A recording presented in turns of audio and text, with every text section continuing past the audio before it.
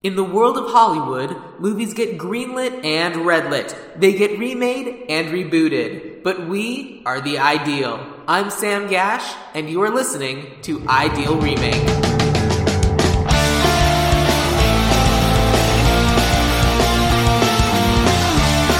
Thank you for listening to Ideal Remake.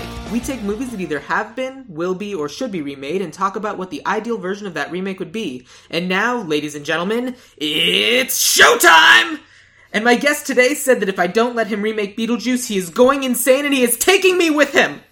Kevin Mosteller is back! How you doing? Now, Kevin, is Beetlejuice a movie that has been, will be, or should be remade? It has not yet, but we are going to today. But should it be? Should it be? Oh, that's a tough one. Or will it be regardless? Will it? It will be regardless at some point. Yeah. And it's a classic. It's a tough one. Because it's a modern classic. I kind of categorize this under the will be, but not the should be. Exactly. Like, yeah, it I don't will think be. this movie should be remade. I don't think it'll work quite as well. No, especially in today's climate, if they're trying to, play the old, well, we can hit all four quadrants with it, it won't work.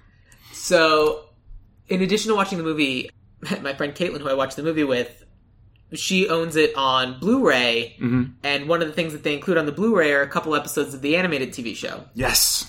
I watched the animated TV show long before I ever saw the movie. I saw the movie for the first time like a year ago. Oh, really? Okay. But growing up, I watched the cartoon all the time. Mm-hmm. So we sat down and watched an episode. I was like, oh, this will be a fun throwback. No. It's so bad. They're rough. That was actually my introduction to Beetlejuice as well. Oh, yeah? I saw the cartoon first, Saturday morning cartoons. Yep. And then my dad was like, oh, maybe we should go check out the movie too. And there was a vast difference there. It's very different. Yeah. The show's kind of a mess. It is. I will say that I like her whole enchantment thing to summon Beetlejuice, or to summon herself to where Beetlejuice is. I think it goes both ways. It does. And for me, it captured my young imagination to have that, there's a whole nother netherworld out there that... It's weird and spooky. Weird, and they have weird cow skull friends, and weird cars with bulls on That car is so strange. I had that toy when I was a kid, man. I loved that thing. So the premise of the episode I watched was the car's been kidnapped. Beetlejuice just sees the car, driving away, so someone stole the car. So Beetlejuice becomes Sherlock Juice or Beetle Holmes or whatever he is. Right, I kind of remember that one. And they're tracking down the car, trying to figure out what's going on. And it's just, the car just went to watch a movie. That's it. That's the entire thing. And I'm just like, Yeah. I can't remember the exact premise, but there was also one where that was an Indiana Jones episode, and he was he was Grindiana Bones. It was really all I remember about it. And he was going, they were in search of some MacGuffin somewhere. And I will say that the people who were doing the voices, I don't know who that voice actor was who was doing Beetlejuice, but he wasn't doing a bad job. No, they were great. Yeah. And the cartoon of Catherine O'Hara is just amazing. Yeah. But so talking about the movie, your dad took you to go see this? My dad took it home from the video store. Sure, this was what I meant. 89. It had already come and gone, and I did watch the premiere of the Saturday morning cartoon when it first came out. I remember being super excited for it, not knowing anything about it other than that ghost show looked cool. But yeah, I was 5 or 6, and the cartoon was kind of the intro. And spent many Halloweens since being Beetlejuice as a kid. I mean, it's a good, evocative costume that he doesn't wear for actually all that much. No, he's in it for third act of the movie, and that's it. But... Yeah, but you enjoyed the movie when you first saw it. Oh, yeah, it's a blast. Because your dad brings home this movie, and you're just like, this is amazing! Yeah, it is, yeah. And then you go back to the show, and you're like, but wait, where's the part where he's... swearing and smoking and kicking the tree down.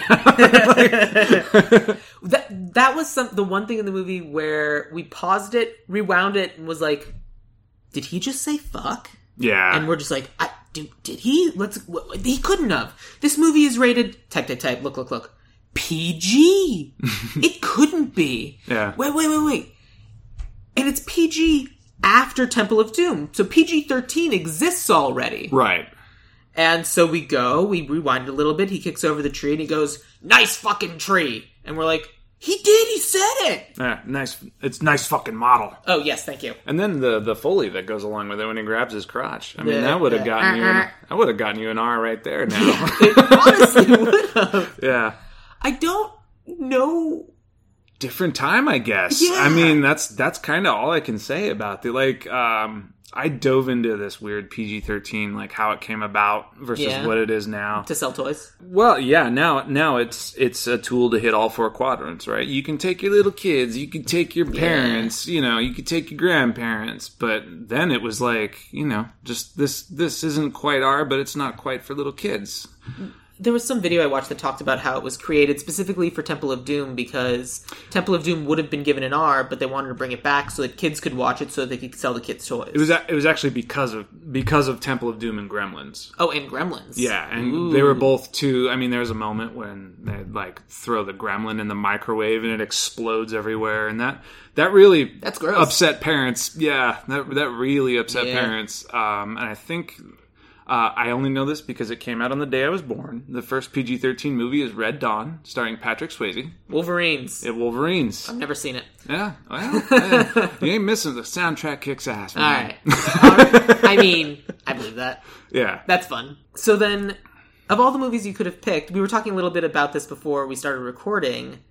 What are the two movies you've talked about? You've talked about Monster Squad and My Fellow Americans. My they Fellow did. Americans. Yeah. I was like picturing the presidents because I just this week did the hey Throwback Thursday, My Fellow Americans. Yeah. And this, so I guess Monster Squad kind of fits your genre of Little being bit. the horror guy. Yeah. But this kind of gets closer. Much closer, yeah. It's definitely got some scares in it if you're, Sure. you know, a little sensitive. But it's also, I live in the dark comedy, horror. I love that stuff. And this one to me is just, it was almost like my gateway into it in a weird way. Absolutely. Because it started from, I was this little innocent kid and Beetlejuice corrupted me.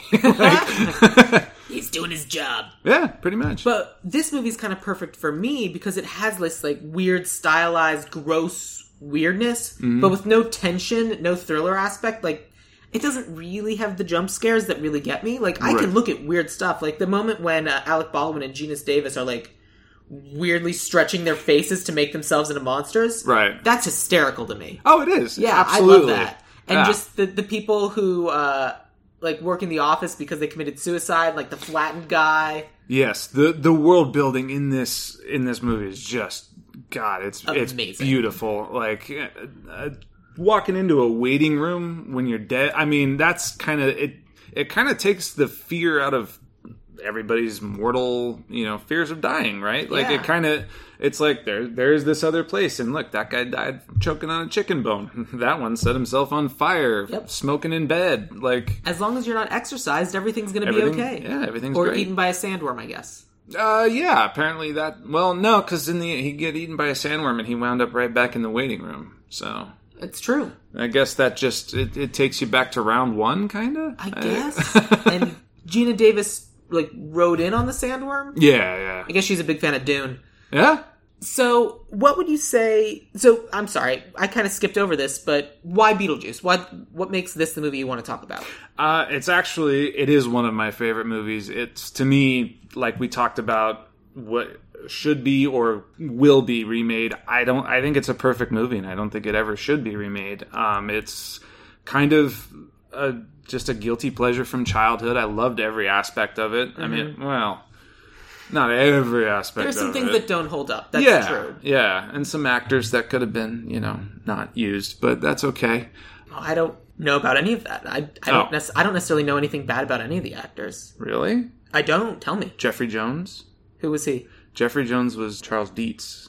Oh, the dad. The dad's, yeah. What did he do? He is like a major pedophile.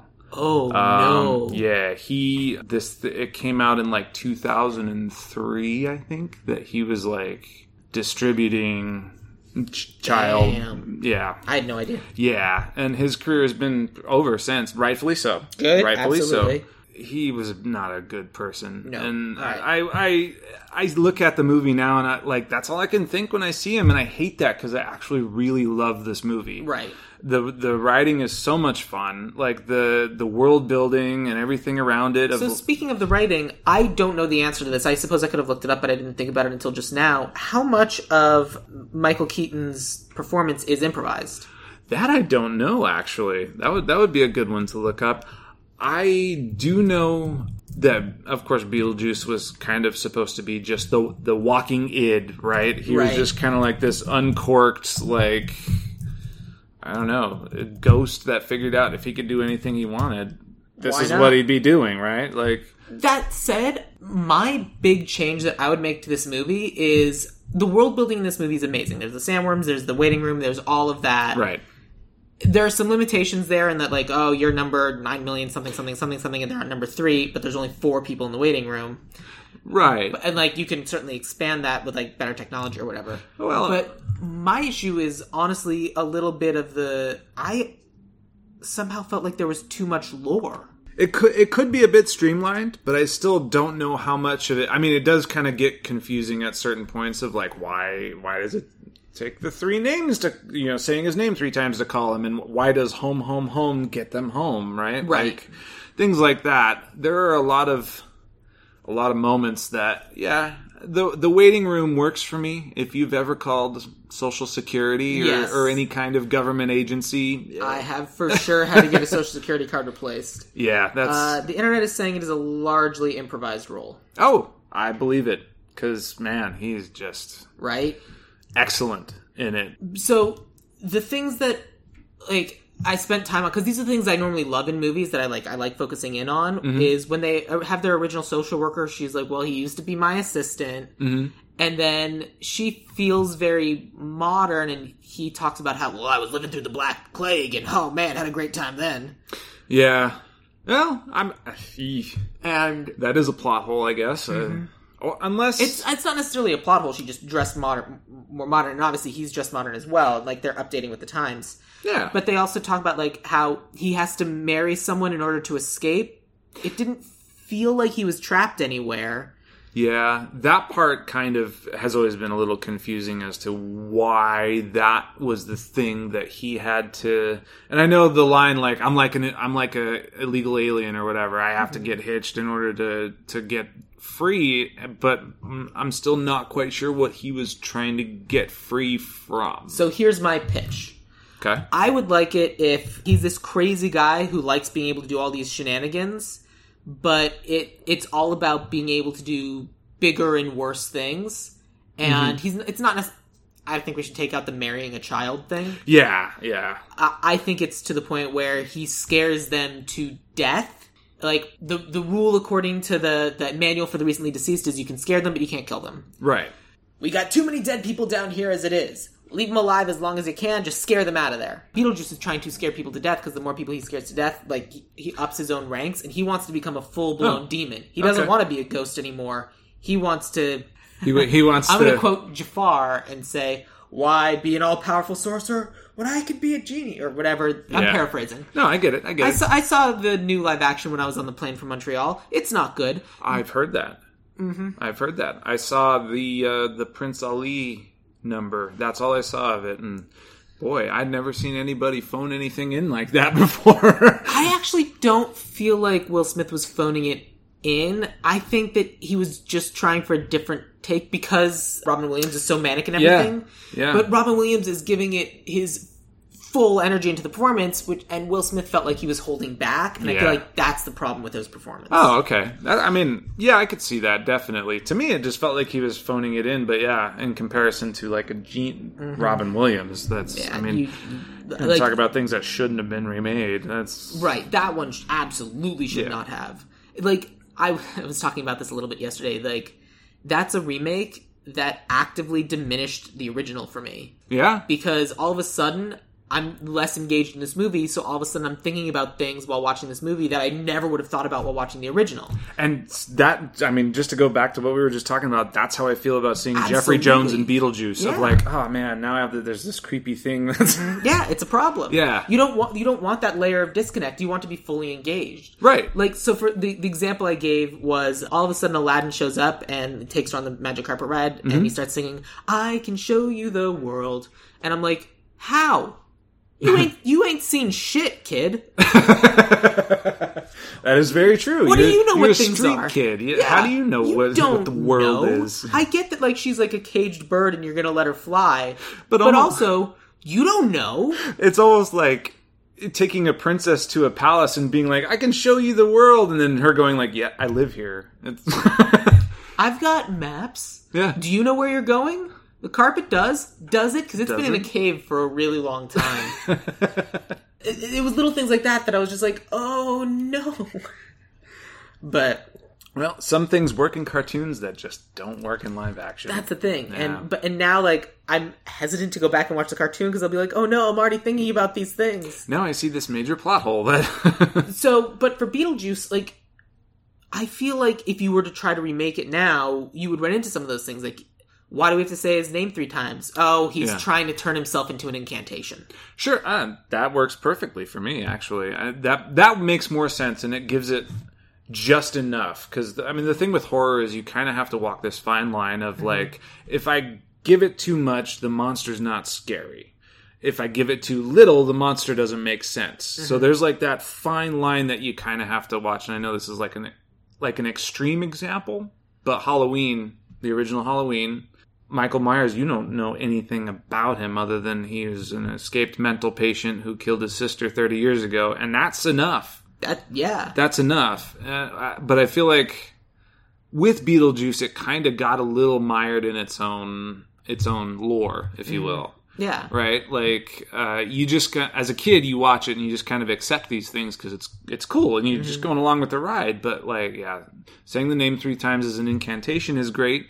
I also feel like the kind of Highlander, the reverse Highlander, if you will, of, like, if I scare enough people to death, I get their whatever, their soul, their id, whatever, and I elevate myself to become this ultimate demon. But at the same time, that might... I'm walking myself in a circle in my head. That might make him less lovable. Well, I feel like this... I mean, because this is very much the horror comedy. Like, even when I'm on IMDb Pro, horror isn't here. It's comedy fantasy. Oh, really? Yeah. That's fascinating. So... I feel like what makes it the horror is the Tim Burton of it all and their ghosts. But Yeah. I wouldn't necessarily describe this as horror either because we meet the monster right away. That's true. That is true. If you want to make this more Michael Myers-y, like, because we get the assistant, who I did not recast because I don't care about her at all. The assistant. Their caseworker. Oh, the caseworker? Yeah. She comes in and goes, "Oh, he was my assistant." I keep saying assistant to describe her. She's the caseworker. He was her assistant. Right. And it would be like, we get this ad from Beetlejuice. Don't trust it. Why? We don't know what's going on. We don't know his deal. They don't know when he died. They have no records of this guy. Somehow has all the powers of this ghost, but he doesn't know when things went on. I would love it if they're not even sure if he's dead.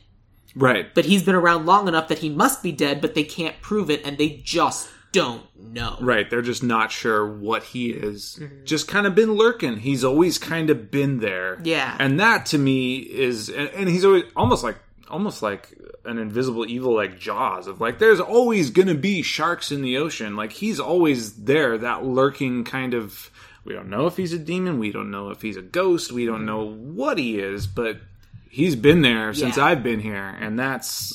I would say, like, and here's how we can tie it into later in the movie. We can say the only thing we know about him is that he somehow got a copy of the manual for the recently deceased. Mm-hmm. And whether he was alive or dead when he got it, they don't know. But that's what he's learning to do everything, and that's why it's so bad that the kid and Otho get it. Yeah, because they can turn into the next Beetlejuice. Exactly, they can kind of almost weirdly join him and become like a weird cult or something. Yeah. Like, you know, and he can even do that. Like, you're alive. You've read the book. Help me. We can do this thing together. That's even better than marrying. That's much better than marrying. Because she doesn't like her mother, right? Right. So if he gets Lydia to come in and scare her stepmom to death, she can have all of the powers that he has. Yeah. And then there's our Beetlejuice wand. Exactly. And as a result of that, she almost gets cold. She gets cold feet last minute of like, I am. It hits her like a bucket of water. Like, I'm asking to kill my mom. It's my stepmom. She sucks, but the result is not something that I want to have. But she did cut my sandwich into the shape of a ghost, so I guess I can't kill her. Yeah. That would actually be a really sweet moment. Yeah, it would be. The mom, because the mom, like, everyone kind of does creepy stuff. Like, the only non-weird one are, like, Alec Baldwin and Gina Davis, and then the dad, because he just, and even he's kind of obsessed with, like, real estate or whatever. Yeah, he's an 80s guy. He's out to make money. Like, and that's... right, basically. And the mom, like, makes weird, creepy art, and then the art attacks because it's weird and creepy. Yeah. And, like, Lydia should be, like, kind of drawn to, like, eventually I feel like they can bond over, like, clearly these are two weirdos. Yeah, you would think. But I also have always taken the position with her of, like, because their stepmom, like, Lydia immediately doesn't like stepmom no matter what she does. She could be the weirdest, creepiest Morticia to ever walk the planet and try, but she's not mom, right? Yeah. And I feel like Beetlejuice can really lean into that. Exactly, and kind of play that psychological angle with her, and I think that's a much better story. I like that. Than Beetlejuice wants company. Exactly, he wants. I need an assistant, an intern. Yeah. All I'm saying is I keep you around for a couple of centuries, and then boom, you can be your own Beetlejuice. Is what I'm saying. I'll teach you the ropes, kid. You can name yourself after whatever star you want. Because the title of the movie, Beetlejuice, is not his name. No, it's not. It's a star, right? Yeah. It is? It's the star that Ford Prefect is from in Hitchhiker's Guide to the Galaxy. Really? Yeah. I did not know that. Is it pronounced Beetlejuice? Or Betelgeuse? Betelgeuse or something? Betelgeuse or something like that. Huh. Everyone pronounces it Beetlejuice. Probably because of this movie. Honestly, that might be true. Yeah. And it was interesting for me because I don't know if I caught that, because the last time I watched the movie I was like, oh yeah, whatever, and then we watched this movie and it's easier to read it as Beetlejuice. Yeah. But even in the credits, he's credited as like Betelgeuse or whatever. Yeah. And I thought that was super weird. Well, I think that was a marketing thing. I think they were gonna release it as that, and then people are gonna be like, what the hell? But they must have picked it because it sounds like Beetlejuice. Right. And they're like, yeah, it sounds like Beetlejuice. So why don't we just call it Beetlejuice? Beetlejuice, yeah. Well, because it's not the name. Who cares? It's not going to look good on a poster, guys. Yeah. Like... What do you want? Something unpronounceable, or do you want people to literally read the words beetle and juice? Yeah, put it together. Good point, marketing person. Hey, that's why we pay you the big bucks over at Warner Brothers. Is this a Warner Brothers movie? It is a Warner Brothers movie. Well done. So then... what do you like, what do you dislike about the Alec Baldwin, Gina Davis character? I mean, they're pretty likable characters to begin with. Yeah, I mean, I feel like they're designed that way. They are, absolutely by design. I think they're a little too small towny. There wasn't as much character development there as like, he owns a hardware store and she's a stay-at-home wife. They make some sort of reference to the fact that she can't have kids. Yeah. Which I feel like is in there because, and then Lydia comes around and Lydia gets to be the kid they always wanted. Yeah, it is. It's very clearly, yeah. I don't care about. No, it's kind of subtle at the top. It's a little too subtle at the top is what I'm saying. And also unnecessary. Yeah. Well, I feel like I get what they were trying to do with the bonding of the... Sure. But it does get a little creepy at the end where she's like, I want to be with her. And it's like, well, why? There wasn't enough there. So at the end, after they pull their faces apart, they're about to walk back into the realm with these weird elongated faces. She turns to Adam and goes, I don't want to do this. I'm paraphrasing. I don't want to do this. I like Lydia. I want to be with Lydia. And those are the exact words. I want to be with Lydia. And that bumped for me. And I was kind of like, but why? Yeah. Like, there hasn't been enough interaction there for you two to have that bond. And also, I mean, they did kind of a passage of time because they completely remodeled the house. So presumably they were living together for some months. Right. And there's that, I don't know if you've ever heard this theory, but there is a theory that time is only in this realm right? Like, time as we know it linearly only operates that way in this realm. Right. So it's kind of fun for them to, like, we just wandered around this office for, like, a couple hours, and we come back, and it's, like, 6 months later. Yeah. So I actually really enjoyed that aspect, but at the same time, they weren't there for those whole 6 months, right? Right. Like, so there couldn't have been any bonding. But for people who are redoing and redecorating the house, a house that they just bought, well, the upstairs room is locked. Yeah. We own this house. Unlock Knock the door. it down, yeah. Yeah, that's what I would have done. I would. Yeah, that's what eventually you take it off the everyone hinges. would do. Right. Haunted or not. Haunted or not.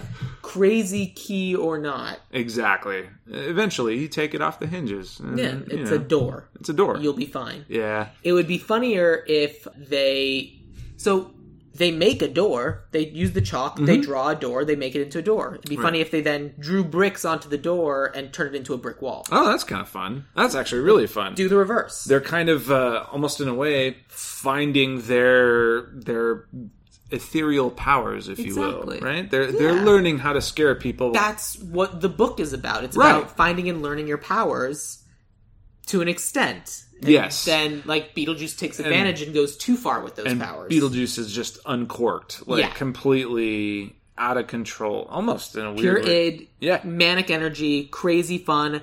If it feels good, do it. Right.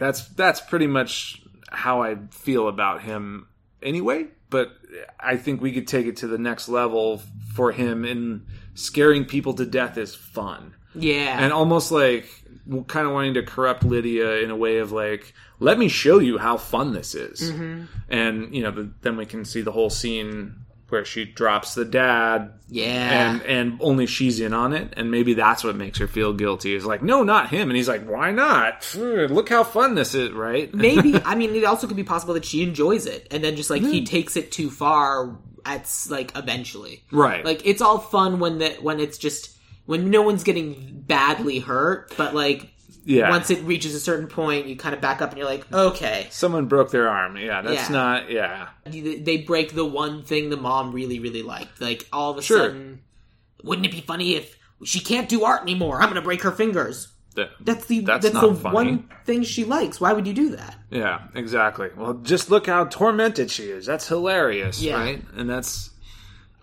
that could be the turning point for her, where she kind of, maybe we have the first part of the second act of her kind of doing these shenanigans with Beetlejuice, and that's what takes it too far. And her turning point can be, because honestly, the part of the cartoon I like is I like this little girl hanging out with this crazy demon and them finding friendship. Yeah, and it actually, I mean, I really enjoyed that kind of It's don't Lilo do a and whole Stitch. lot. Yeah, we want to do Lilo and Stitch, is what we're saying. Except with a ghost that kills people. Yeah, and Stitch finds Lilo, and then Lilo eventually says, "You know what, Stitch? I think I've had enough. Exactly. I'm gonna go hang out with these cool ghosts who know where to draw the line." But at the same time, in shock. And now, yes, they wear designer bed sheets. Yeah. But in this version, you can't put Beetlejuice back. You can't take him. Right? No, because now it's. And also, now then that becomes the problem. Right, because it's not about putting Beetlejuice back. I mean, I get that, like, you summon Beetlejuice because Beetlejuice is trying to turn into a demon. Like, you summon the demon, you've summoned the demon. Exactly. But the job has to be done. But once the fun is over, she'll of course just do the kid thing of like, I'm done with this. Yeah. And then we have to deal with the repercussions. And actually, we can also use it where Lydia was bonding with Adam and Barbara, but then they're going and wandering this office for 6 months. Yeah. And so she's trying to keep having fun, and the ghosts aren't there anymore. So she turns to the next... But she finds the card. Right. Like, they throw the card away because they're like, we're right, you're right, we won't call this lunatic. And they throw the card away, but Lydia finds it because they're not there. And so she summons Beetlejuice, and Beetlejuice is like, you want to have fun? Let's have fun. Oh, I'll show you fun. It's showtime. It's showtime. Yeah, basically. That would work for me. Absolutely, yeah. That definitely cleans up some of the problems that... Yeah. But that's kind of like our main story, Adam... that's our main, like, Lydia Beetlejuice story. Sure. What I was kind of leaning towards, then we went off down the Beetlejuice road, because Beetlejuice is more fun anyway. Yeah. Was when I was talking about Adam and Barbara, because it's basically... It's these small town folk, and then the big city folk come in and, like, try to big city up this small town place. Right. And that's still current. Yes, that is quite happening quite a bit all over the country. Still. And, I mean, there's 2 people of color in this entire movie. Yeah. And one of them is a lady who doesn't talk, and one of them is a guy who... Well, one of them is a lady who barely talks, and one of them is a guy who is at the end and does not talk. One of the things that I did was I actually didn't end up doing this intentionally, but it just kind of happened that way, that I made it a much more racially diverse cast, because I don't necessarily want it to be seen as the... Oh, here's the people coming to teach these white people a lesson. Right. I want it to be like, well, these are the small town folk and the big city folk, and there's nothing inherently wrong about either position. They're just people who live different lifestyles, but can still learn to cohabitate and, in fact, become friends. Right, right. And so that's kind of, like, we have kind of our main storyline of our Lydia Beetlejuice, like, becoming a demon story. Mm-hmm. I feel like our kind of, like, undertone social stuff should be message about gentrification, a little essentially. bit, yeah. And while gentrification is something that happens, the gentrification should not replace, right? But it can be in addition to. Exactly, and I feel like that's a good. It almost kind of does already hit that, because at the end, if you look, they're getting their house back to the way it was. They are. But that said, aside from the interior was crazy pants bananas. But the exterior of the house I thought was really cool. Yeah, it was, yeah. I liked the design on the exterior of the house.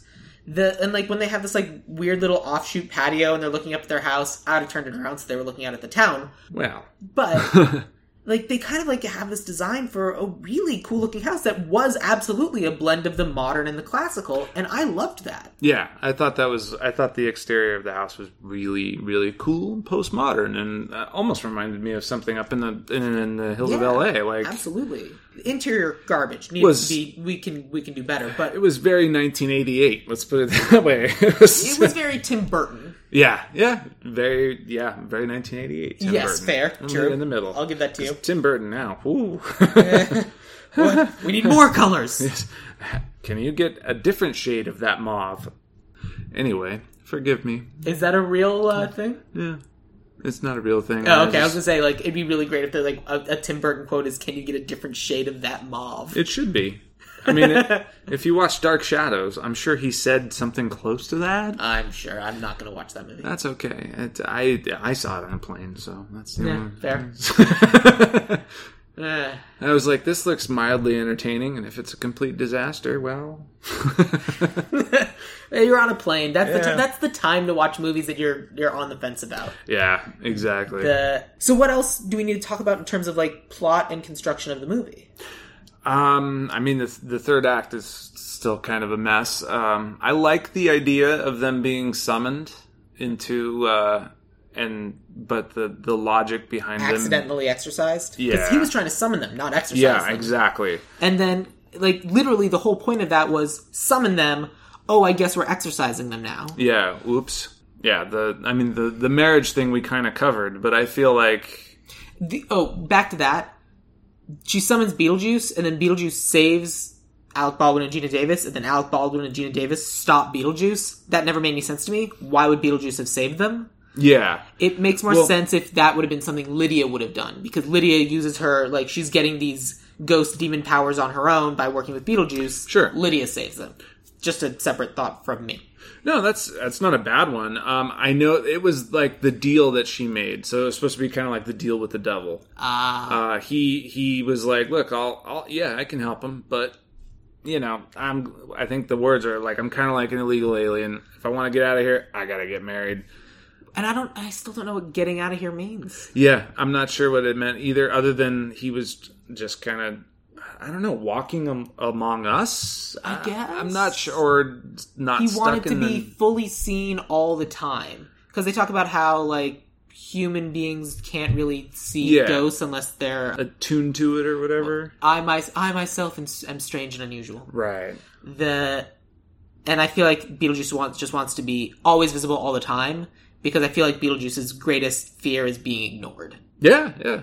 That could even be almost how they stop him in the end. Mm-hmm. Is he's just like, if that's his biggest fear, and he just kind of turns into a tantrum child of like, look at me, look at me, look at me, look at me, and they take his power away by ignoring him. I mean, that's actually the end of Nightmare on Elm Street too. Is it really? Yeah. Now that I think about it, yeah. I mean, Beetlejuice already has kind of like the break the fourth wall aspect to it. Like, Yeah. no, do not Nightmare on Elm Street me. Yeah, that'd be great. Actually, it's kind of funny. You can't ignore me. You can't take my power away like I'm This Freddy. isn't a dream. Yeah, exactly. And, that's like, kind of fun. And then, like, all of a sudden, his vertical stripes get turned into horizontal stripes. It's like, I'm not even wearing the shirt. Oh, wait, I am. But I'm not normally. Here, let me take off this hand claw. Almost like battling it. It's basically. turning red and green stripes instead of black and white. Now I want that. Yeah, I know. Just like the ignoring is kind of like turning Beetlejuice's power against him. I mean, if we're gonna get all technical, New Line is owned by Warner Brothers. We can do it. We can do it. Yeah.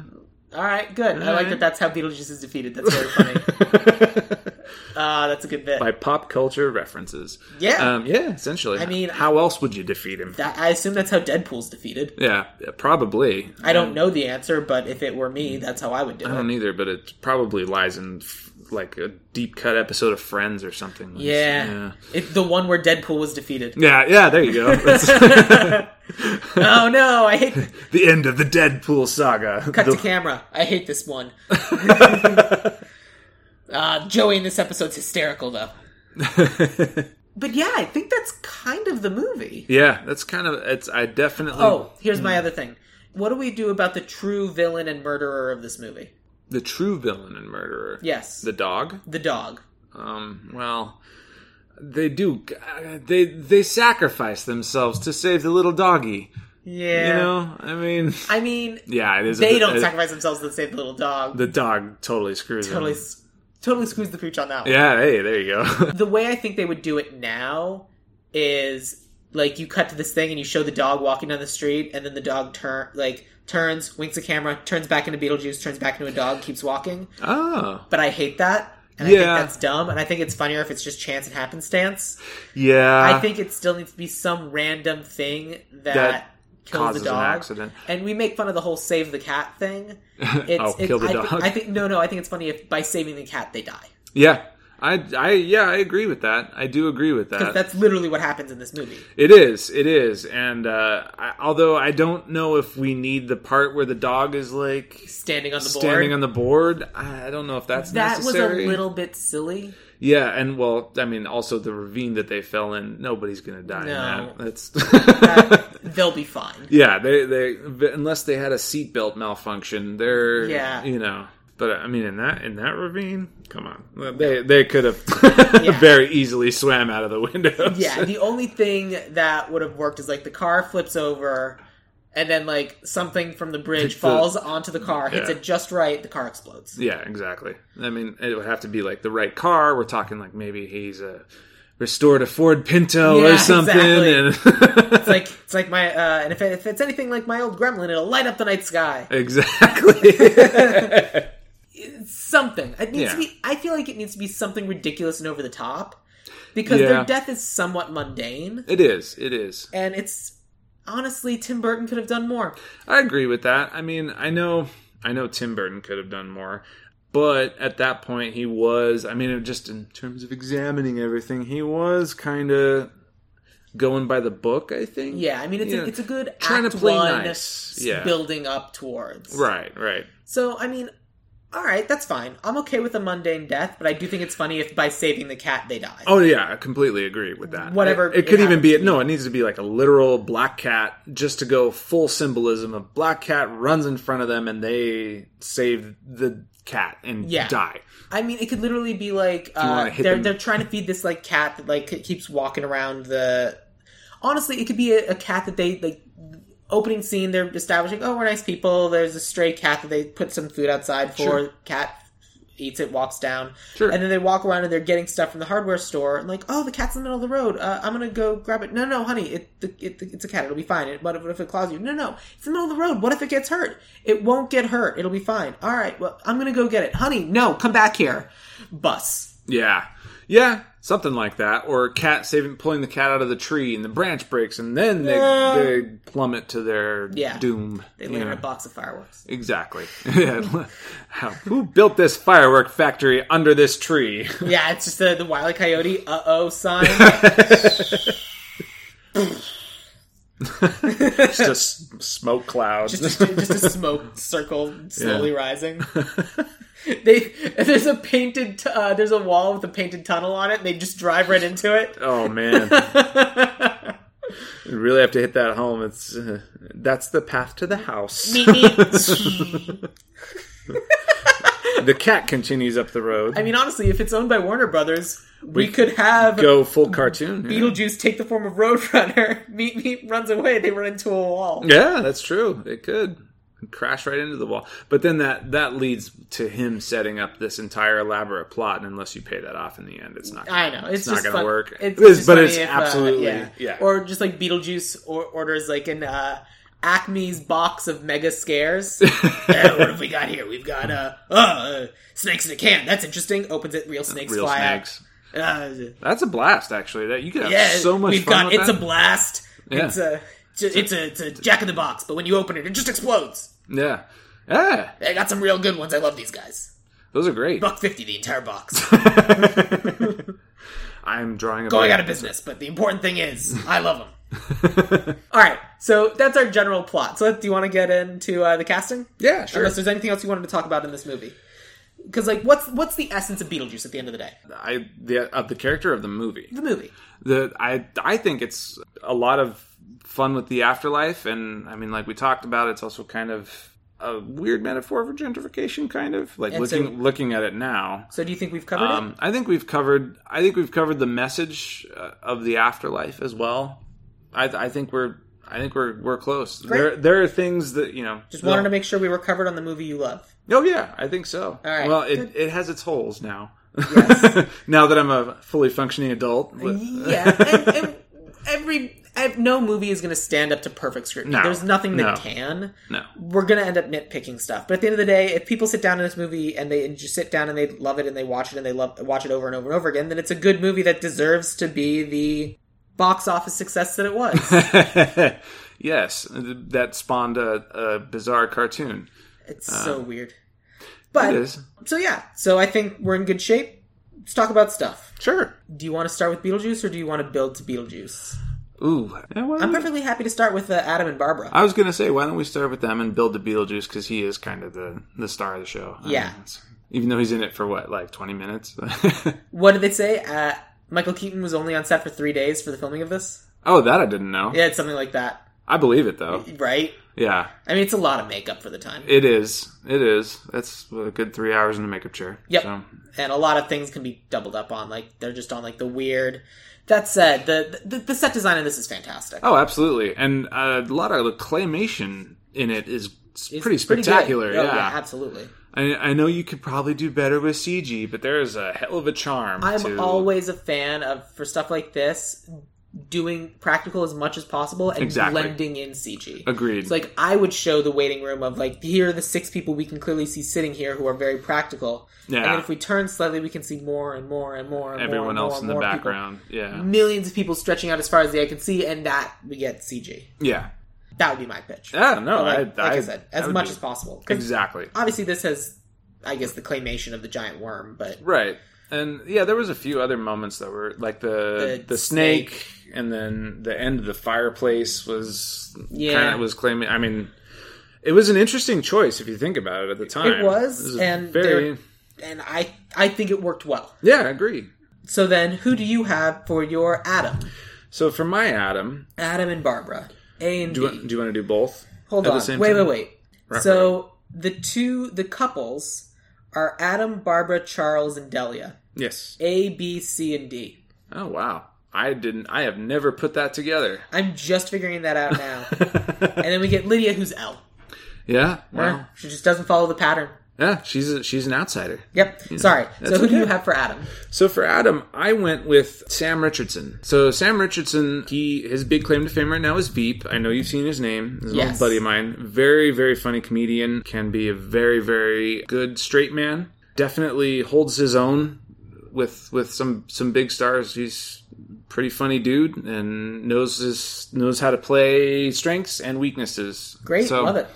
One of the best improvisers I've ever met. Dude's a lot of fun. That's good for this movie. Yeah.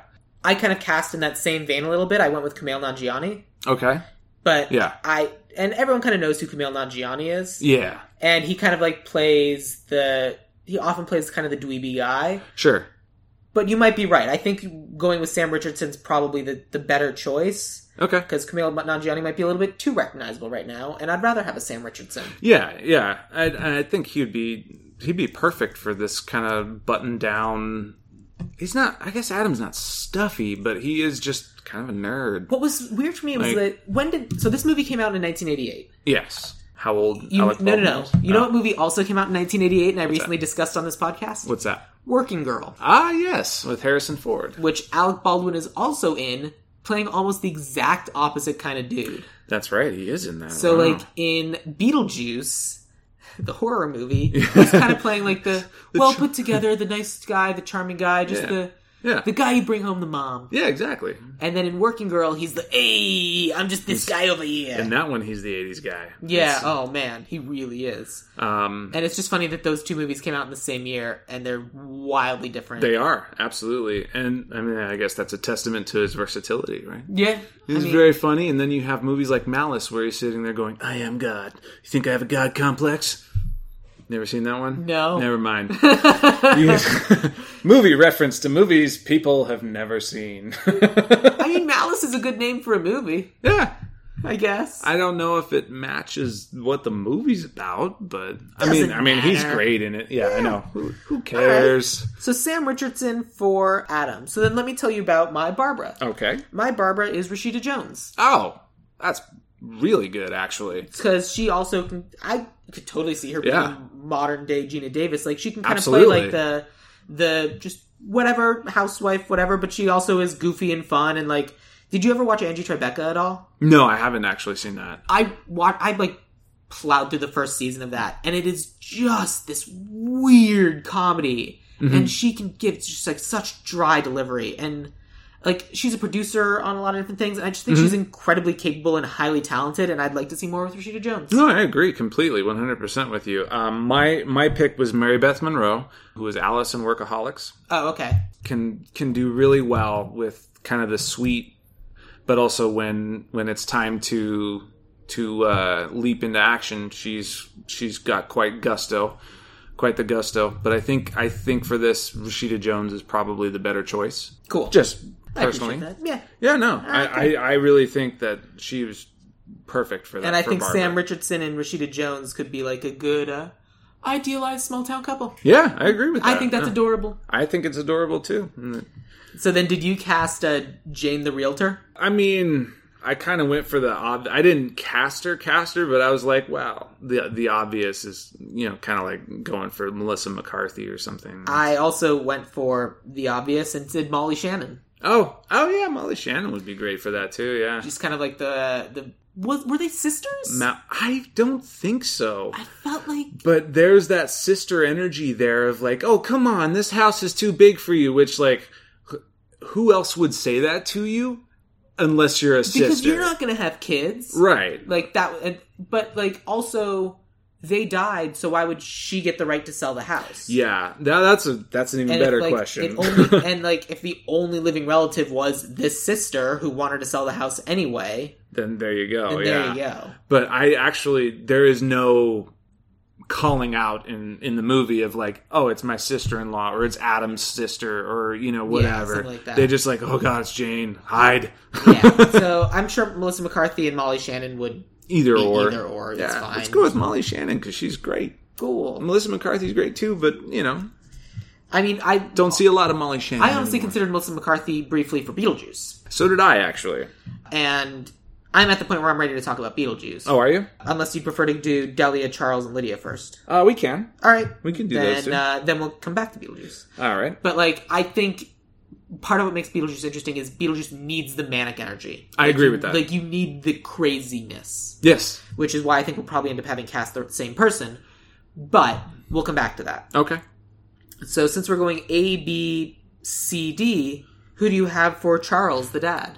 For Charles, I had chosen a guy who's kind of a little more smooth-talking than interesting. Jeremy Jones was originally. But I think he fits in this kind of like real estate developer needing a break from the big city. So I went with Walter Goggins. Walton Goggins? Walton Goggins. Did I say Walter? Jeez. Ugh, get out. Yeah, oops. Sorry, It's not like guy. he changed his name so he could join the union or something. Sorry, guy. Oh, yeah, I did. Which I think he did. Oh, really? I think so. Oh, I could That's, see that. Who's the guy who plays the Green Goblin in Spider-Man? Why can't I think of his name? The new one? Or No, the Franco? original. No. James Franco? No, the first one. It's Willem Dafoe. Yeah, because I Jeez. think his name Sorry. is William, but he's Willem because of union stuff. Oh, I didn't know that. I'm pretty sure that's true. Although I don't know that Walton Goggins changed his name. That might be his name, but I don't know that. I don't know that either. I do know Michael Keaton is actually Michael Douglas. I heard that, but I didn't remember it. Yeah, that's true. It's always yeah. good. I went for a little bit of a different energy for the dad. I kind of went with the more like inept, stereotypical like sitcom dad. Mm-hmm. And I cast someone who created his own sitcom. Because I was specifically looking for like comedy people. Uh-huh. And so for this dad, there's an actor named Steve Byrne. Oh, I don't know Steve Byrne. He was the creator of the TV show Sullivan and Son. I have not seen that show. It's specifically because the Lydia I cast is Japanese. I needed a parent to be of Asian descent as well, and so that's why I found Steve Byrne. Let me see if I can... He's someone that when I saw him, I recognized him, but I didn't strictly like go... Oh, yeah, that guy. Yeah, basically. Yeah. So anyway, Steve Byrne is... He's most well known for like having created the show Sullivan and Son and just like other interesting things. Sure. He's a stand-up who's kind of like a periphery of like almost ready to break through. I don't know how well Sullivan and Son did. I think I watched an episode and being like, oh, this is fun, and then I never watched it again. I had actually never heard of it, so maybe I have my head in... I was hoping I didn't have my head in the sand. You didn't. I just don't think it was very well marketed or published. I think it was cute, but not groundbreaking. I see. But that's part of the reason why I cast him. Partly because I was looking for someone who could be a parent for the little girl I have for Lydia. Okay. Do you want to just go for Lydia then? I mean, we can certainly talk about Lydia's. Okay. And again, I'm not a proponent like they've got to be the same race. I don't care. Right. I'm perfectly happy going with whomever. Well, I mean, it also kind of ties into the story if she's adopted as well. Yeah. It could kind Absolutely. of like, because she's already got one step parent. Yeah, there's nothing wrong Foster with her parents having would two. also be, Yeah. That's certainly true. indicative of her character, if you will.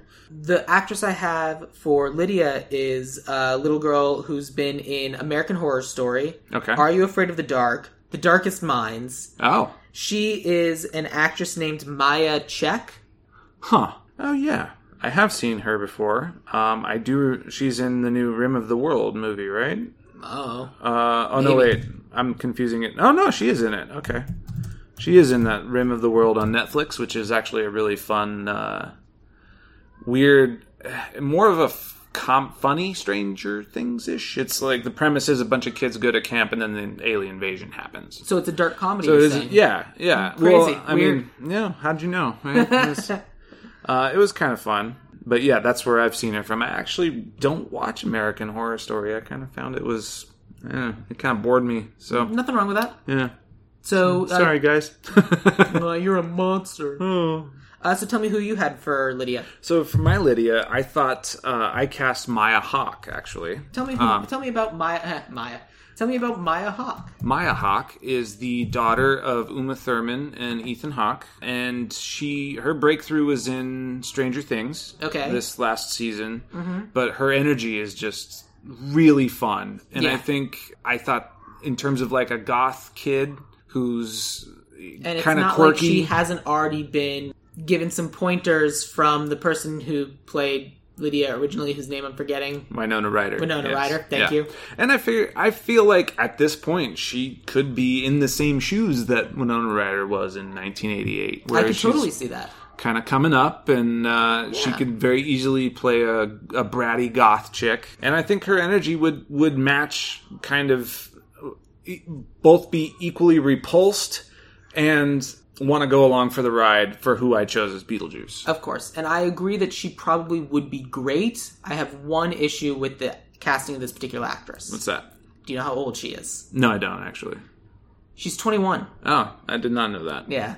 Well. And casting her as like the 12, 13-year-old wouldn't necessarily work as well for me. Sure. I've got nothing against this actress. I don't watch Stranger Things, but everything I know about her and everything everyone has said about her, yourself included just now, is that she is fantastic. Right. I just think that she's about 8-9 years too old. Oh, I agree. I didn't look into how old she was. I just saw her on Stranger Things, and she played a high school age teenager pretty great. She did a pretty great job. So that's kind of she's direction a I was good going. 18 to look younger. Yeah. The problem is that she's an 18 to look younger, and she's not like a 12, 13-year-old. Got it. Which Maya Check, she's 12. Oh. And that's why... That's more of a... Yeah. Okay. So, that's fair. Again, nothing against your choice. No. However. Yeah. In terms of the character, that's what we need, right? Yeah. So we can go with Maya Check. Sorry. But that's not a guarantee that we will then go with Steve Byrne. Tell me the name of your Charles again. Walton Goggins. Oh, yeah, Walton Goggins. We very well may end up going with Walton Goggins. Sure. Let's pick the best couple or the pair people together. It might be your dad, my mom, my mom, sure. dad. Mom might go with the dad. Dad might go with the mom. Right. Who knows? So then... Cats and dogs living together. Who did you have for Delia? For D? So in terms of trying to match Catherine O'Hara, who is, like, again, this goes with one that's shouldn't be remade because she's so good. A gem in this movie. She's amazingly great. Her performance is fantastic. She's so offbeat and wonderful and amazing. Yeah, and quirky, and just the only person who I thought could kind of maybe fill those shoes was Kristen Wiig, because she's equally kind of crazy and quirky and can do a role like that. Absolutely. I also had a similar time recasting her just because she's so fantastic, and Kristen Wiig's an excellent choice. Yeah. I went with Wendy McLendon Covey. Oh, yeah. The mom from the Goldberg. She's on Reno 911. Yep. Strong mom energy, but like she's the breakout star of the Goldbergs also just because insane. She's able to do like that crazy weird shit. Yeah. No, she's great. She's another gem. So what I would like to do is let's put Wendy McLendon Covey with Walton Goggins. I would be... Because that's a funny pairing, because you very much have like the Walton Goggins, like Wall Street, like... kind of buttoned up, wheeling and dealing. I wouldn't describe him as buttoned up, but yes. Well, I mean... they have very different energy, and you're just sitting there looking at them going, how did this happen? Yeah, exactly. And I really do think Wendy... I'm going to butcher her name, I'm sorry.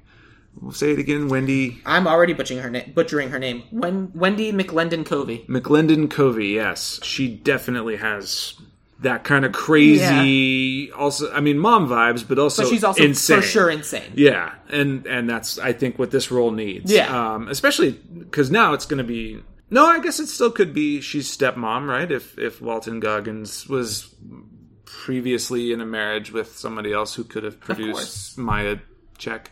Not her, but yes, thank you. And again, I'm also perfectly happy with them both being step-parents. I got nothing against that. Yeah, same. And I think that's a lovely idea. Foster parents would damage somebody enough to get to a demon. Exactly. Right? I mean, and you adopt this little girl, and all of a sudden she comes in wearing like a spiderweb veil. Yeah, spiderweb veil. Which...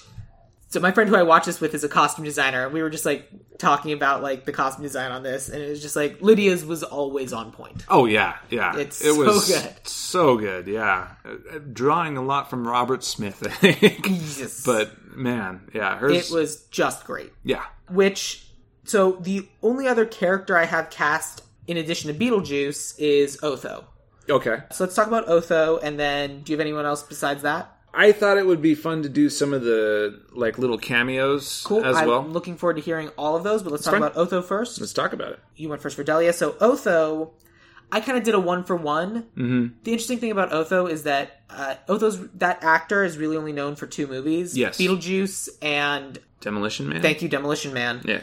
Both of which are movies that have now been discussed on Ideal Remake. Oh! And our episode 3 is Demolition Man. I didn't know that. Yeah. I have to dig a little deeper into your catalog. Yes. I love Demolition Man. And I really like what we came up with for Demolition Man. Yeah. But that episode in particular is super fun. And so I was kind of doing a little bit of a 1-for-1, like kind of looking for someone who had sort of the same energy. Mm-hmm. And while I think for the guy who was playing Otho, this is very much his genuine energy. Yes. For Eric Stonestreet, I think it's a little bit put on. Okay. But because he's really only known for his portrayal in Modern Family. Right. And I think he's very good, and Agreed. apparently he's a nice guy. When I first got to LA, during the first year and a half I was living in LA, I did background work. Okay. And one of the shows I did a lot of background work, like kind of like in the background a lot for, was Bones. Which was all right. on the Fox lot and was super fun, and they were really nice to us. And I remember one time we were broken for lunch, and I was leaving for lunch, and I remember seeing Eric Stonestreet walk in because his parents were visiting, and they really wanted to see the Bones set because they watched Bones. Really? Modern Family filmed in the Fox lot as well. Right. And he was just, and so I literally walked up and he said to me, "How do I get on set?" I was like, "Oh, just go around the corner." And I was like, "Oh, great, thank you."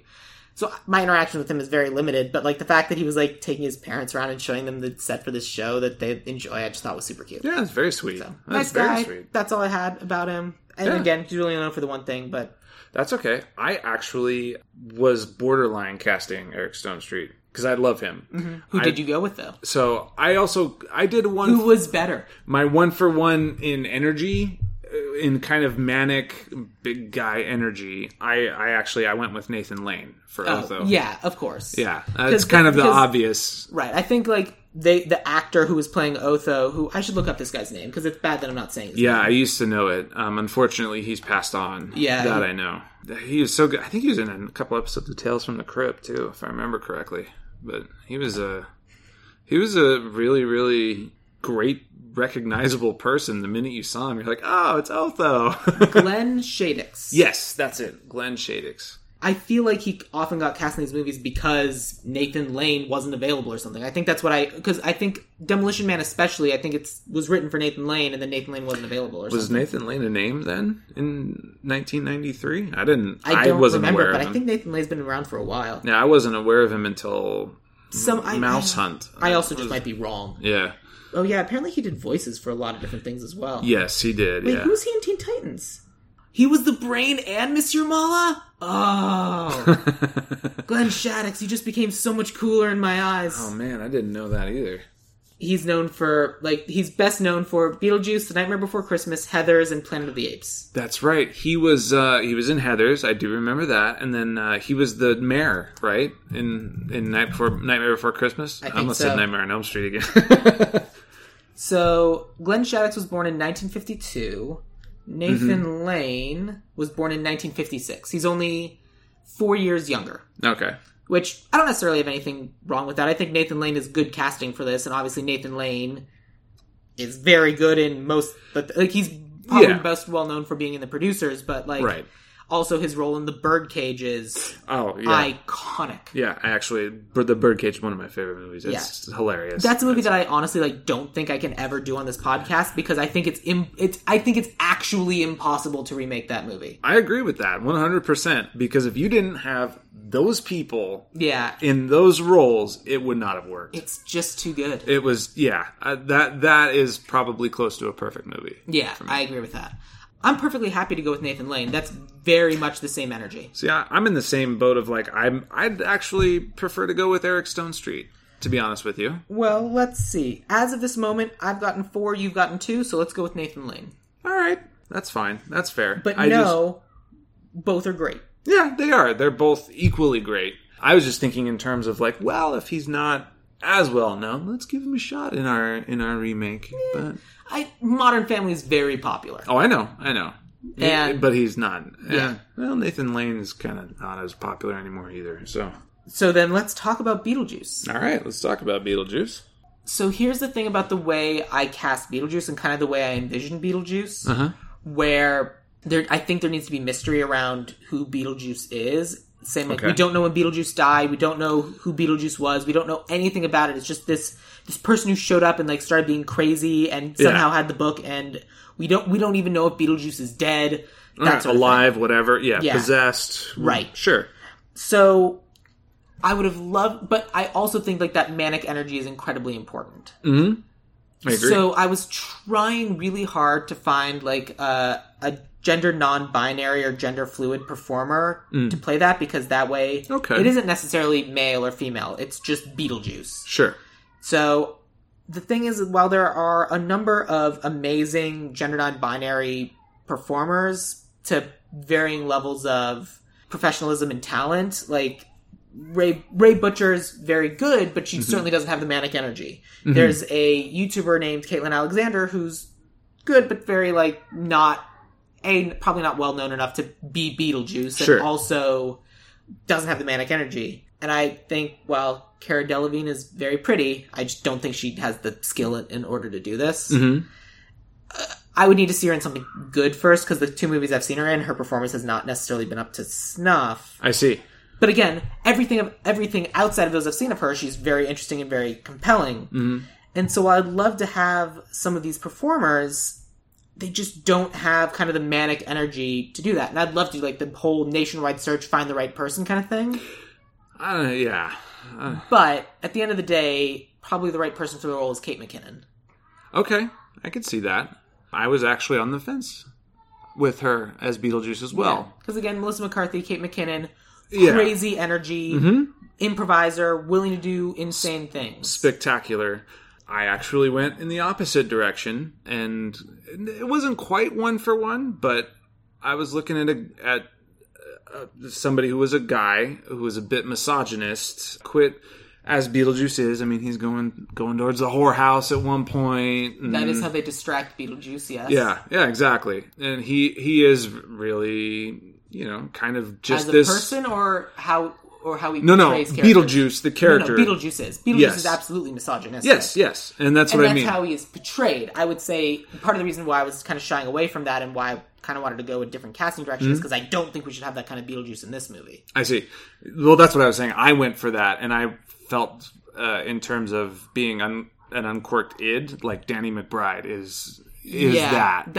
But if we don't want to go in that direction... Said, my understanding is that Danny McBride is a lovely human being. Oh, he is. These are the sorts of characters that Danny McBride plays. Excels at playing. Yeah. And that's excellent casting, by the way. In terms of going with, would be the next level of Michael Keaton today. Right. It would be Danny McBride. Probably. And of course, Danny McBride is a very, I've met him a few times. He's a very nice guy. He is not anything like any of his characters, but he plays those characters really well. I'm going to pause real quick and say, if you can hear people screaming in the background, it's because there are people using the pool on this lovely Sunday afternoon, and we can hear them through the window. Sorry, keep going. That's okay. Anyway, that's why I went with Danny McBride, because... I like the idea of using Danny McBride. I think Danny McBride is a good choice, and certainly is a good 1-for-1 for the kind of energy that Michael Keaton did. Yeah. Having now seen Aladdin, where they went for someone who had kind of the energy of Robin Williams, they went with Will Smith. What do you say about someone who would then try to mimic or reproduce the performance that this other person kind of did masterfully, instead of kind of like going after their own blend or their own style of craziness? In terms of somebody just bringing back what Michael Keaton did? Yeah. So I think part of the problem with going with a 1-for-1, especially on a character as iconic as this, and for Danny McBride, there's no way Danny McBride does not love this movie. Right. Because this movie's great. How would we get Danny McBride to do Danny McBride's version of Beetlejuice instead of just trying to do an imitation of Michael Keaton's Beetlejuice? Well, that is really what I was looking at doing, is like giving Danny McBride not even a script, really, not even scripting some of the words, and just letting him go as an improviser, because he is an incredible improviser. Is he? Oh yeah. I actually don't know how much of an improviser he is. Oh yeah, he is great. He is great. And in terms of, if you want to get that kind of like really mean-spirited Beetlejuice, he's great. Beetlejuice doesn't have to be mean-spirited. No, he doesn't. But if he's turning into a demon, I mean, he's gonna be he's gonna be quite the handful. Yeah, I guess is a nice way of saying it. All right, fair enough. And Danny McBride certainly is very hot right now. I mean, Righteous Gemstones, everyone who's watched it has said it is great. I've been dying to see it. I know. I need to sit down and watch it. I just haven't done it yet. I love Vice Principals. That was a blast. Here's the thing. I still think that if it's possible to find someone who is gender non-binary and is able to portray this like insanity, I think that is the ideal situation. I think that's incredibly difficult to find. That said, I think Danny McBride is probably a great choice, and I would love to go with Danny McBride. Okay. On a side note, I do have a friend who works in that community as a production designer. Peaches Christ put up a... Say that name again? Peaches Christ. Cool, just checking. Peaches Christ. Cool, yeah. Cool. She is a drag queen in San Francisco. It is a drag scene. Then they put on productions of film, of movies like this. Yeah. My friend actually got married there. That's amazing. During the production of Beetlejuice. Ah, that's fantastic. Where they did it was spectacular. It was a show. I would watch that. Yeah, it was fantastic. Every now and then they bring the production down to Hollywood at the Montalban. I think last time they did Troop Beverly Hills, if I'm not mistaken. I could be wrong on that. It could be. But they are fun shows. Good. They are really, that sounds really fun fantastic. shows. Just on that gender non-binary thing. Yeah. She knocked it out of the park as Beetlejuice. She was just a joy to watch. It was a blast. Gotta find out if that's on YouTube anywhere. It might be. I don't know. I'll have to do some deep dive in there. Interesting. Anyway, all right, cool. Yeah. But yeah, with that in mind. So then, moving on from Beetlejuice, who were some of the other smaller characters that you recast? So I did think it would be fun to see some cameos, just because some of these performers are still around. Well, no, not just that. We have these performers, but the original characters were cameos as well in the original Beetlejuice. So I thought I would kind of one for one of that. Great. Like Sylvia Sidney was a great horror actress. She played Juno the caseworker. Oh, really? Yeah, she was the one who was Juno the caseworker. Fantastic. So I thought it would be fun to replace her with Helen Mirren, who's just kind of could be a great jerk social worker, like just doesn't care and smokes through the slit in her throat. Why Helen Mirren? Because she's got that really dry Brit kind of grit to her. Yeah.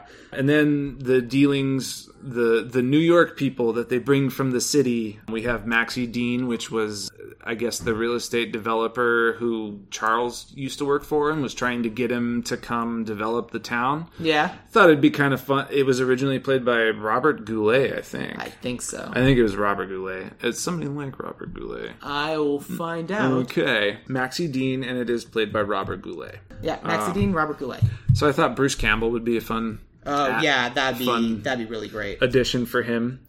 And Delia's agent at the time in the movie, who was also there, was played by Dick Cavett, infamous talk show host. So I thought it would be fun to have Conan come on and match his energy, and just be dry and mean, and you're a flake. All right, you're great. Always a flake. So those were my rounding out in casting. Helen Mirren, Bruce Campbell, I'm fully on board with. Conan O'Brien, you don't think would be a distraction? I think it would be, but it was just a loose pitch. Here's what I would like. Here's what I would love for this movie. I would love it if it was Conan O'Brien. Yeah. In a not redhead wig. if they put blonde wig on him or black hair. Brunette, yeah. Black hair on Conan O'Brien, and he's like, "You'll never amount to anything." Yeah, just totally hamming it up. Yeah, just chewing the scenery, as they say. Literally, the Conan O'Brien logo is his hair. It is. Oh, I know. And Absolutely. I feel like it'd be really funny if we put him in a black wig and no one recognized him. I think that would be fun. I mean, his height kind of gives it away. He's also very, very tall. Yeah. But I thought he would be a fun... I mean, if we're going to have a kind of wry talk show host come in and play an agent, he would be the guy. He would absolutely be the guy. Good choice. He would be the guy. So... I mean, or Samantha Bee. Yeah. Oh, she'd be great, actually. I could totally see her coming in and just chewing Delia a new one. Just ripping Delia apart. You're a flake. You've always been a flake. You always will be a flake. Just that kind of, yeah, let's go with her, man. All right. I feel bad that I didn't even consider her. You and the rest of Hollywood. Oh, man. Ouch. I'm going to go lick my Hollywood wounds. All right, great. So now let's talk about writer and director. Okay. Also, I'm going to volley real quick to have Danny Elfman do the score again. Great. God, sure. That's incredible. Score. That's a big part of the movie. Done. Amazing. But yes, Score, Danny Elfman, fully on board. Writer and... So I have separate writer-director. I do have a writing team, but that's who I've got. So the writers that I have wrote Zombieland. Okay. And they wrote Deadpool. Yeah. So they can do the horror comedy, and they can also do the manic energy. Okay. They are the writers known as Rhett Reese and Paul Wernick. I see. So that's why I went with it, because literally those two things, boom. Yeah, I actually agree wholeheartedly with yours. I really, really struggled with who should write this. Directing was the tough one for me because you're replacing Tim Burton. Yeah, that was tough for me too. Like But- I really had to rack my brain. Do you have someone for writer? I do, Or just- I do, but it was kind of like they can do it. But it was also having Danny McBride and David Gordon Green as a team. Fair. Yeah, All right. they did Halloween, and they also did, or the latest Halloween, and they also did Vice Principals together, which funny, manic energy and horror, but I'm not married to it. Don't think I'm going to ignore the fact that Walton Goggins was also in Vice Principals. Oh, you shouldn't, because that's kind of where I looked all right, sure. as well. My brain just caught up to that just now, but whatever. That's okay. I mean, the joy of editing is you can go put it back there if you want to. No. All right. I think it's better if people catch on before me and then are screaming into the void, Sam, Walton Goggins was also... Do you not see what he's doing? Do you not see the groundwork he's laying? He's just taking guys from Vice Principals. But anyway, okay, so then we'll go with Rhett Reese and Paul Wernick. So then who did you find for director? So the only person I feel like who could... Because let's be honest, the only reason to remake something is to try and do it a little better. Right. The only person who leapt to mind that could balance a sweet story with comedy and horror in this weird fantasy world was Guillermo del Toro. That makes sense. I can see that. He can definitely match that energy and and it, if you will. Of course. So that was my choice as director. And Guillermo del Toro is a big proponent for practical effects. And Absolutely. I think Guillermo del Toro is probably the right choice. Okay. So part of the reason why I had a hard time figuring out directors, because this is such a child of Tim Burton. He's so stylized and he creates these amazing worlds. Agreed. And so I was trying to come up with other people who are great at creating a fantastical world. And what I realized is, even though I don't watch this show, probably the well to try to pull from is the well of Doctor Who. Oh, okay. And so I looked up who are some of the well-known directors for Doctor Who, because Doctor Who's known for practical effects and figuring out situations and creating incredible, interesting worlds. Mm-hmm. What I really should have been looking was for the Doctor Who production designer, but... Well, we can hire them as production Yes. designers. And I can't believe I'm only thinking about that now, but we need a good production designer. We do. We'll look at that in a second. Yeah. So the director that I pulled is Toby Haynes, who did Doctor Who, Sherlock, Black Mirror. He did that Brexit movie with Benedict Cumberbatch. Oh, I actually never saw that. Neither did I. But I'm familiar with Sherlock. Yes, so I love Sherlock. I feel like Guillermo del Toro is the right choice. Yeah, I am leaning on that as well, just because he is almost he's done so much. I don't want to say he is almost the next Tim Burton, because that's not fair. That's apples and oranges. But he's done a lot of... I honestly think Guillermo del Toro's better than I Tim agree. Burton. I do agree with that. I thoroughly enjoyed... I think Guillermo del Toro's a director and Tim Burton's an artist. I agree. So I think that it's different things, and Tim Burton is then rendering his art into film. Guillermo del Toro is using film as his art. I agree wholeheartedly with that, 100%. And especially if you look at, like, Shape of Water was a beautiful film. And then you have Hellboy 2, which is, like... Right? It's bizarre. Weird and crazy. Yeah. And amazing. And that's kind of the energy that we need of, like, that guy's completely made of gas. Or, yes, that's a fish man. We're going to play it like it's real. But yeah, that's the He does love his fishmen. Yes, he does. All right, cool. Let's absolutely go with Guillermo del Toro then. So then, I'm sad I didn't think about this now. So the production designer on the original Beetlejuice movie is someone named Bo Welch. Okay. That name actually sounds familiar. Bo Welch, I think, has done a lot of work with... Probably Tim Burton, right? Because he's also known for Edward Scissorhands. But he also did Men in Black, A Little Princess, The Cat in the Hat. Oh, boy. And so Cat in the Hat, huh? It occurs to me now who I want to be the production designer, so I'm going to see if I can pull them up. And there's a good chance I've used this person before, but I'm just going to see if I can find them. Sure. Oh, yeah, Men in Black 2. Ah. So the reason I am picking this person is specifically because of their work on Pushing Daisies. Ah, okay. And Pushing Daisies is also an incredibly stylized show. Agreed, yes. And in fact, the reason it was canceled is because it was too expensive to make because it was so stylized and wonderful to look at. Yes. And so the production, it's just a single production designer for the entire run of that show. And I'm sure I've used this person before. Okay. But this person also did Men in Black 2. They did Little Britain USA. Most recently, they've been doing Legion. Oh, yeah. All right. And that's what they've been working on. So they also did like Goliath and Agent Carter's so good. Yeah, Legion was pretty Masters incredible of Sex, Crazy Ones. Yeah, Agent Carter was a real stylized. Yeah, I loved Agent Carter. So did I. The name of this person is Michael Wiley. Okay. And Michael Wiley has no image up on IMDb Pro, but that's the name associated with all this production design. So I think we need a production designer, and I feel like it should be Michael Wiley. It should be Michael Wiley, absolutely. With a list of credits like that, most definitely. Especially with Legion and Pushing Daisies, because man, Pushing Daisies was is so good. Yeah. I went through and I binged it when I wrote the one pilot that I had sold. Yeah, the one. But man, yeah, it's because it also had an Afterlife tone to it. Absolutely, so. And it's if you look on my shelf, I own both seasons on DVD because I love this show. Yeah, it's fantastic. And I'm always excited to find new people to show it to, just because it's so stylized and weird, and I love it. Yeah. I haven't gone back to it in a few years, but I feel like I'm due. Same. It's been almost 5 since I've seen them all. So. All right, so I think we've got a movie. Let me do a breakdown of who we've got. So, Beetlejuice 2000. Or 2020. Beetlejuice 2020. And it's just Beetlejuice just wearing those googly eyes. Yeah.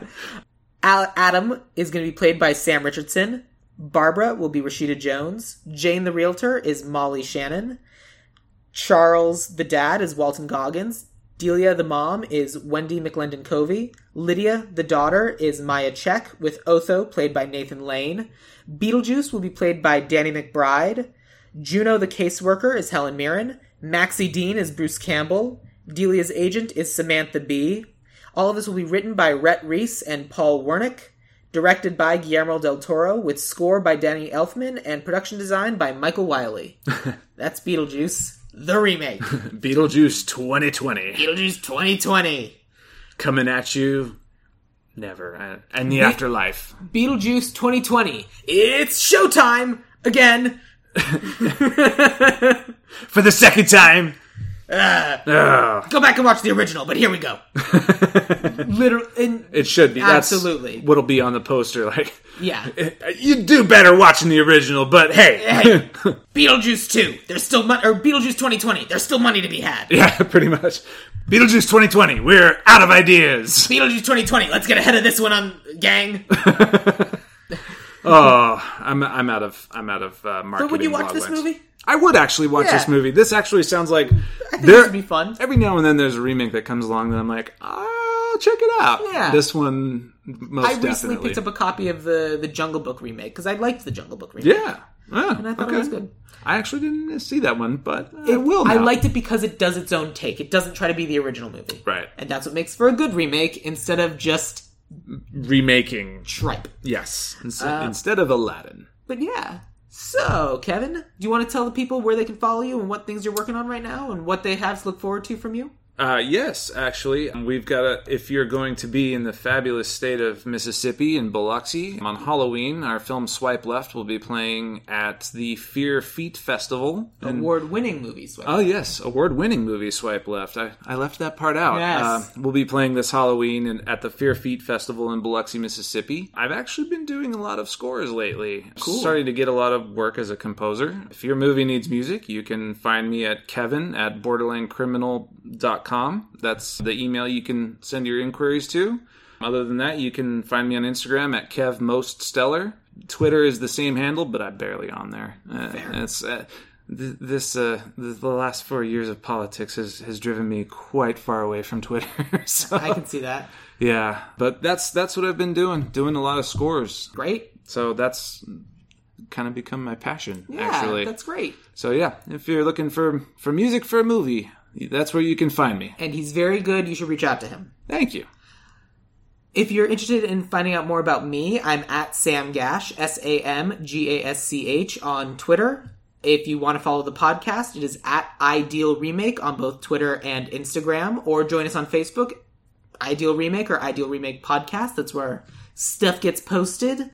Or if you could leave us a 5-star review on Apple iTunes, or not Apple iTunes, Apple Podcasts, because it's not iTunes anymore.